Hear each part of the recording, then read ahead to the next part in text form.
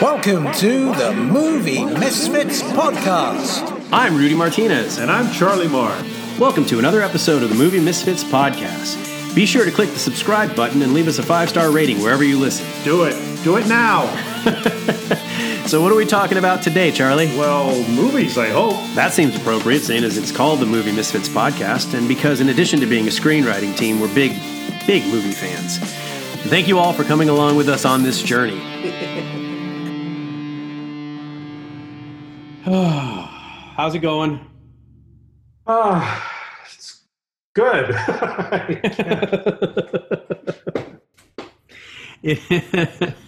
It's been a challenge.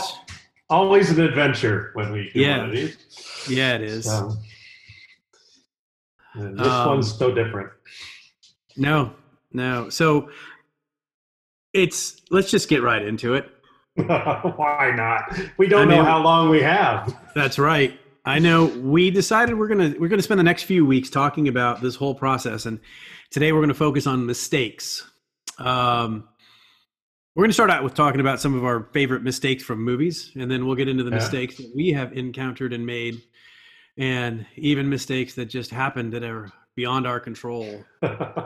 It seemed like we wanted to bring it more to being about our journey, and mistakes just seem like the perfect segue given everything that happened. Yeah. First few episodes that we did and all of the technical issues that we had being novices at this whole podcast thing. And the mistakes, it just seemed to be compounded. Every time we'd have a mistake, then there'd be some other stuff. And no matter how many times we thought we had things figured out, something else would come along that we were just ill prepared for. Absolutely. And of course, the fact that we've been going through this just like magnifies, I'm now, whether my own or other people, lately I've been seeing mistakes everywhere. And as you said, we wanted to start out with some movie context. And it just, I don't know how many days ago it was now on one of the classic movie channels. I was watching one of my Hitchcock favorite movies, North by Northwest, and there's a scene, and I guess it's quasi-famous. Somebody told me about it once a time. I probably never would have noticed it on my own. Right.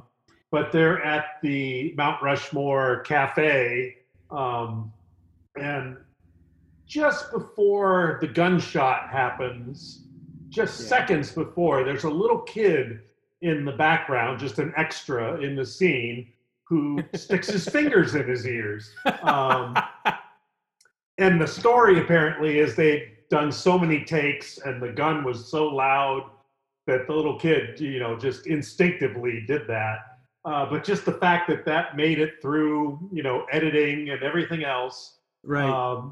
I cannot watch that movie when I get to that scene, I'm like focused on the little kid. I'm not even paying attention anymore. That's amazing.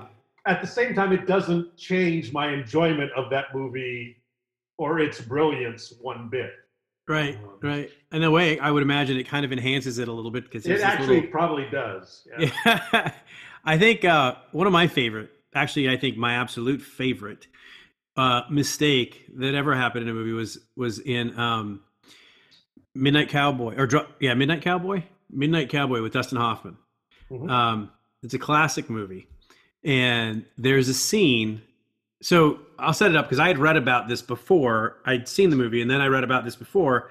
So they were shooting on the streets in New York City, and they didn't have permits or anything like that. So they were just kind of guerrilla filming it. And there's a scene where Dustin Hoffman is walking across the street, and a car pretty much bumps into him like it's about to run him over, and he just slams his hand on the hood of the car, and he's like, "I'm walking here."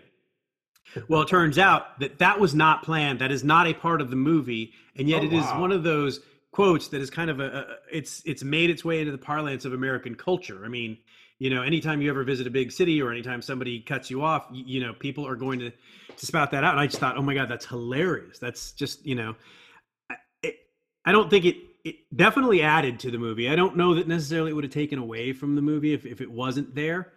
I just think that because I don't think you would have noticed it not being there. But now that it's in there, it just made it. It made That's wild. I had no idea. Yeah. And there was one other one I was going to say, because you know how much I love Aaron Sorkin. Yeah. He wrote A Few Good Men. It's arguably one of the greatest movies of the latter half of the 20th century. And I think was it even? That was the 20th century, yeah? Yes, I believe so. Let's just say it was one of the greatest movies of the last 50 years. There we go. So the writing was obviously amazing, but that scene that everybody knows, the one scene that everybody knows is the court scene where Jack says, "You can't handle the truth." That was completely made up right then and there on the spot. That is not a part of anything that was written. That was not anything that was expected. It just kind of shot out of Jack's mouth, and it became kind of another one of those things that I think is kind of ingrained itself in American cinematic culture and history, and I think we're all better for it. Yeah. So I would love for us to have the kind of mistakes that we can point to and say, yeah, we didn't plan that, but man, how awesome was it? Exactly. The happy accident kind of mistake. Right. Because we haven't had any of those yet. No. And, it really starts, well, we'll dig back even further, but I mean, these first 4 podcast episodes that we did, and I loved the people that we had on, and they were so great. Absolutely wonderful. And I think they actually turned out well. Not because of us. Not because of it. It's kind of in spite of us and all the technical problems we ran into. Yeah. Right out the gate, It was, we had Billy on with us, and Billy is such a trooper because we recorded about 3/4 of the episode and then everything died on my end. And we weren't sure that was going to be anything of that first, 20 minutes or so. And she said, "You know what, guys, let's just record it again." Yeah. And we did it again. And it was great. I think we all would agree that it didn't quite have the energy that the first time we recorded it had. You can't, because you we can't were try to recreate something and expect it to. And so by just dumb luck and mad Google searches and stuff, I was able to recover temporary files of the lost stuff. So we were able to salvage most of the first, part of that. And it was just, it was one of those things that created way more work than it needed to, because we were trying to be cute with the first episode and trying to record video and audio. And instead of just using something as simple as Zoom, we were, out thinking ourselves. And then we did the one with Michael Casey. Yeah. And I think wasn't that a similar problem? We couldn't get. It took us forever to get all 3 of us. Yeah. For some reason, we couldn't all get running, and then it stopped. I think we switched to Zoom. Right. In that one. And then that was before we had figured out that you could split audio tracks on Zoom. So and then we had one mub. Yeah. You were working with the one kind of muddled soundtrack. Right. Which it goes a long way to explaining the sound quality of episodes 3 and 4. And then episode 4, we just had no audio. None. We had a great episode with Nigel. And then we lost his audio. And it was like, oh. And then Nigel was gracious again. And he's like, well, let's do it again. And so we did. And I love that episode. Oh, I love having Nigel. But I think you and I both agree that lost episode with Nigel was the best. Was the best one we did, and maybe the best one. It'll be the best one if we do 1,000. Yes, if we do 1,000 episodes and we win whatever kind of podcast awards there are to be had, you guys should have heard the episode we did with Nigel, the missing episode, because that one was even better. Everybody's going to think we're full of shit at that point. Right, they are. But it was such a good episode. It was so good. But and it's. Even this one, the one that we are on right at this very moment, this is our 3rd time trying to record it because we've had so many issues before. And even now, we were supposed to start 20 minutes ago, and I shot you a text. I'm like, my computer just decided that it's not going to work. My Mac just decided we had to restart because there were issues, and then it restarted, and it's like, yeah, we had to restart, and it was like, I don't know what I thought for sure. My Mac was just done. It's like, I'm sick of all of your crap, Martinez. We're not doing this anymore. But it really. It's just kind of it's par for the course from the beginning of this whole thing, this adventure that we started. It's been mistakes after mistakes after mistakes after mistakes. Yeah. And not only the process that we'll talk about, but even, I mean, it's funny because accidents or mistakes are also central to the first script we produced. It's right. Big part of the story, and it's probably, I guess, probably should go into what that script is, just so people you go for it. I'll let you take it away because that. Well, I'll start it, but my memory fails me. I can barely remember the one we're working on, let alone the one we did. The original premise, which I still haven't gone back and looked, because obviously it ended up in a different place than where we started. Such a different place. The original, my recollection is that we were talking about another idea that's still in our list of ideas, which was more on somebody being wrongly accused by some serial killers and going after them. And somehow we transitioned to, well, what about somebody who really wants to be a serial killer, but they're just kind of inept, lovable loser, whatever you want to call it. Awkward. And I think that, we wanted a socially awkward, lovable loser to be a serial killer, but we had to figure out how to get him from being the doofus to being a serial killer. Yeah. And he's never stupid per se. It's just things don't go his way. Right. So in his life before he's a serial killer, things don't go his way. And when he first starts to pursue that, due to events, things don't go his way. What I loved that we decided to make it was almost like it's a career choice. I want to become a serial. What do you want to be when you grow up, kid? I want to be a serial killer. And we kind of had that happen with this guy because it's something that he was like. I loved that we started out. I think we weren't sure if we were going to make it a slapstick or how we wanted to go with it. And so we were at your place the first weekend we were doing this.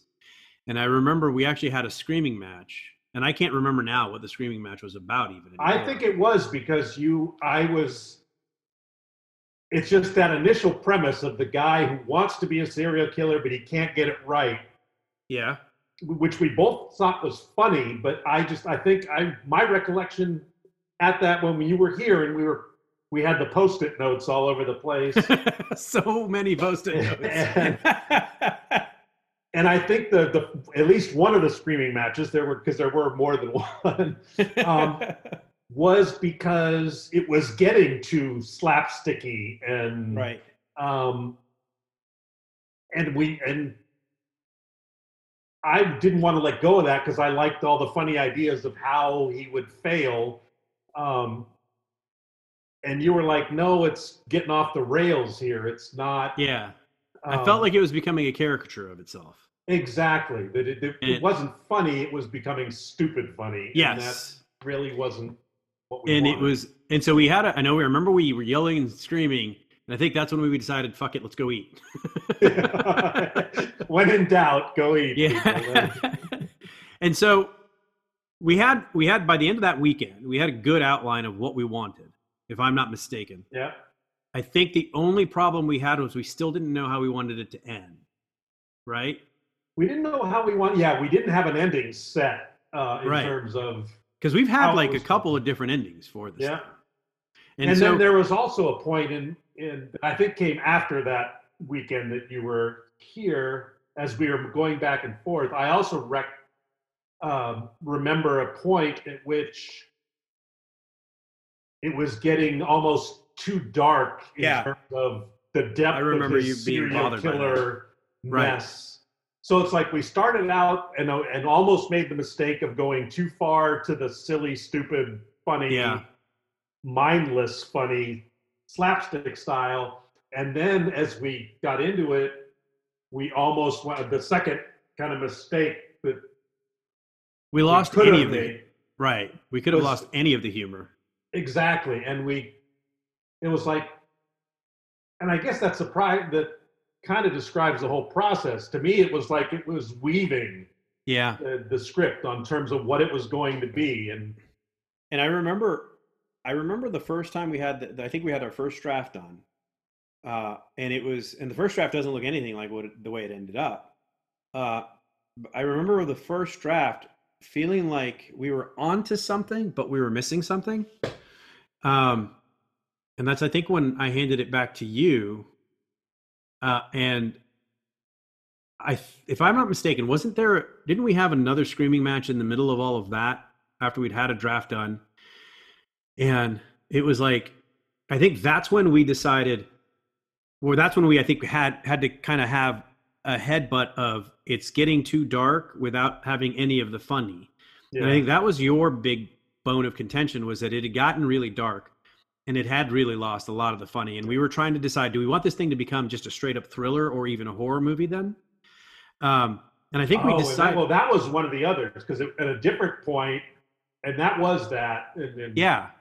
But there was also a point I remember where you got on me, and rightfully so, because at one point it was trying to be too many different things at once. Every scene was trying to be funny and dark and a thriller and a whodunit and and it's like they were failing.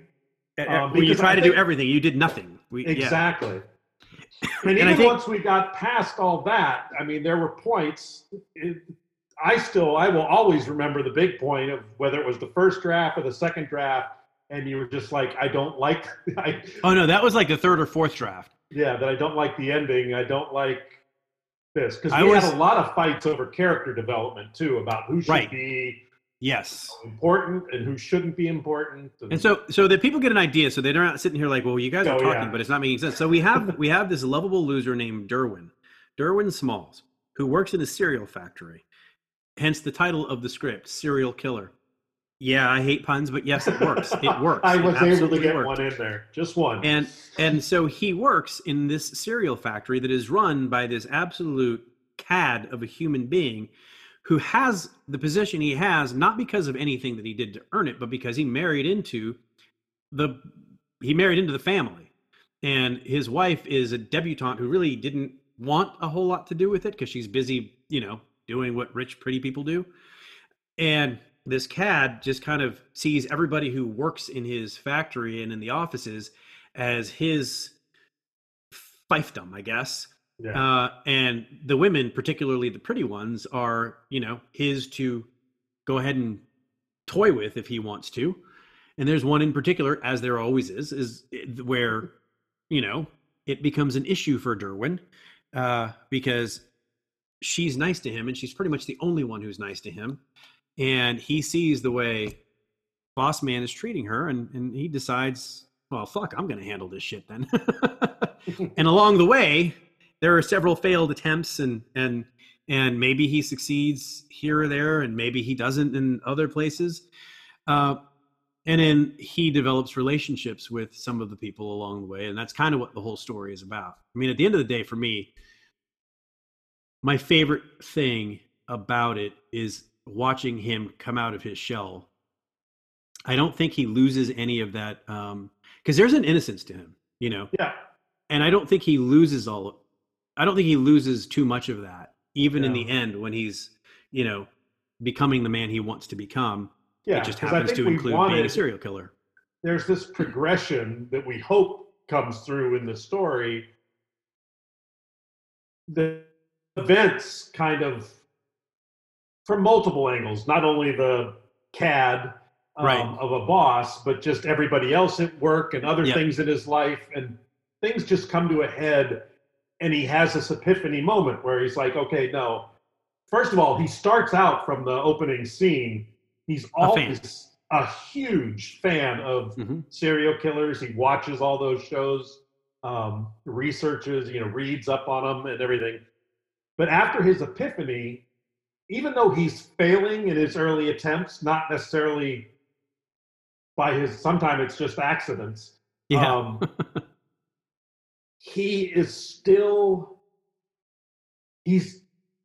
kind of still growing. Yeah. Because even though he's failing, he's kind of finding this is where I belong. Or he's, found the thing that it's like his life is turning around by this horrible pursuit that he's on. And I think it works for him. Yeah. And I think I loved that. I mean, because it was about the fourth or fifth, because I think we wrote like 6 drafts of this thing. At least, yeah. The 4th or 5th draft of it. And I was just like, and I think we still hadn't quite figured out 2 things. The ending. Yeah. And so there is a main female character that she is kind of being pulled in between Derwin and our CAD boss. And we hadn't really, I didn't feel at that point like we developed her the way I wanted her to be developed. And so I finally was just like, dude, I hate this movie. You take it. And I think the only idea I had was at one point we had her being a woman who lives alone with a cat. And we swapped out the cat for a roommate. That's right. So she could actually have conversations that weren't just one way, like a pathetic single person living with a cat and that's their whole life. It was an actual human being, and there was interaction and there was give and take. And I think that really opened her up a lot. Yeah. And you took that and you just ran with that. And you gave it back. Well, first of all, I fought it for the longest time. You did. I was like, I don't want her to become a major character. But once you kind of got me past that, and she did become significant, because she is, in large part, between Derwin and Harold is the name of the boss. Right. She is the connecting point for much of the movie. She's the one who's interacting with both of them while they're not interacting with each other. And so she needed to be what we ultimately, I don't know why I held on so long. Well, I think her a cat, but I don't want to hear more about her. I think the big part though, and this was one of the things that we had a problem with was, because she, you're right. She was in the center between Harold and Derwin, and everything that Derwin saw of Harold was through this filter of her, and everything Harold saw of Derwin was also through a filter of her. Yeah. And they both processed that differently. And we got to a point, and I think this was a screaming match that you and I had that I'm thinking of. You were convinced that I was trying to turn it into a fucking rom-com. And you were like, no, it's not. We're not turning it into a Lifetime movie. And I was like, I mean, and I think we even toyed with the idea of them becoming serial killers together. We toyed with the idea of them, him killing her or her killing him or all these things. Or even them getting romantically involved and taking that, spelling out that part of the story. And I do remember accusing you of wanting to turn it into a rom-com. And in all fairness to you, Charlie, I think anybody who knows me at all, especially my wife, will tell you that I love rom-coms. Well, of course. That's why it was such a fear for me. I mean, I had Katherine Heigl in my head as the lead already. Exactly. I'm like, yes, let's do this. So, I mean, along the way with this whole thing, and even after we got it done and we finished it, there were still mistakes that we were making. We had it done. You took what frustrated me and you fixed it and made it so that I was happy with it. Yeah. But there was still a lot of stuff that needed to be changed. So I had to start paring down a lot of the direction that was in it. And we got it to a point where it was like, okay, I think we're all right. I think this is good. Yeah. Well, you had somebody read it who's actually in the business. Right. And they said, you've got way too much, directors don't like as much as we have. Yeah, we had way too much. Yeah. So you took one round of paring it down, Yes. but then I think you're going to get to. So we thought we had corrected that mistake, Yes. and then we ran into one of the contests that we wanted to submit it into. So the way it worked was we got it down to, I think we took it down from, I don't even remember how many pages. I want to say it was like one something, and we got it down to like 137. I'm like, okay, this is pared down and still has a lot of the direction that I think we would want, without being too much. Because it was my friend Paul, who's a writer in LA, and he said, you have to remember, as a screenwriter, especially a first-time screenwriter, you are not the director or the cinematographer. And those guys know what they're doing. I said, okay. So we did it, we pared it down, and then we entered it into a couple of competitions. And there was one competition that I really, really wanted to get it into. And when we went to submit it into that competition, there were big, bold directions. Your script must be 125 pages. Not a page longer, not a word longer, 120. So I'm like, fuck. I remember sitting there, I'm like, of all of the competitions that we're going to enter this one into, this is the one that I absolutely wanted. And I had to come to you and tell you, Charlie, I'm going to have to tear it down even more. Yeah. And, I'm like, okay, I love the dialogue. So we're going to have to we cut. were like, yeah, let's start with whatever remaining directions there are, so that we minimize how much of actual scenes were removed. But if we have to get there, we have to get there. Right. Because we both really want to be in this competition. Yes. And so we got it down. I remember going through this thing word by word. I'm cutting out words here, sentences there. Anything that I might have thought could possibly have been redundant, I got rid of. Anything that I thought was covered by maybe the sentence before or the sentence after I was cutting. And it was really a good exercise. And we got it down to 125. And as soon as I saw that page count get to 125, I was like, done. I mean, I still had like 30 pages to go. I'm done. I don't care. I'm done. Probably not the advice I would give to screenwriters. But we did. We got it down to 125. We were able to get it into the competition we wanted to get it into.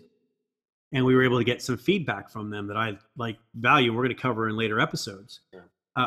But I mean, it just seemed like no matter what we did, and I think that's kind of the process. I mean, I think we knew writing a screenplay, there was going to be mistakes, because if there were no mistakes, there would be no rewrites. Yep. And so, but that process where you hammered it down to 125, it was like, that was, at least in our screenwriting, this first effort, that was our Midnight Cowboy or A Few Good Men moment. I think we both agree that was such a much better version of it. Is the best version of it by far.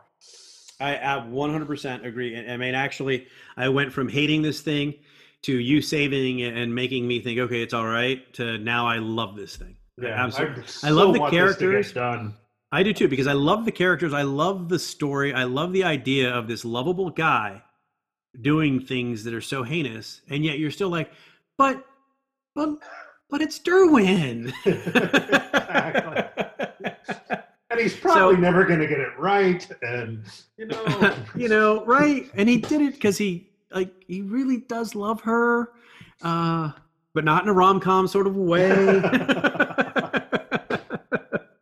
So I mean, that's why I love the way it ends. I love the way it ends because you can have all of the touchy-feely, gooey stuff, and then it ends just dark. Yeah. I mean, not dark, but it ends just, you remember that he's a killer, I guess. Yeah. And that's how it should have been. So I think, I don't know, are there any other mistakes that you need to beat me up about that we made? I made?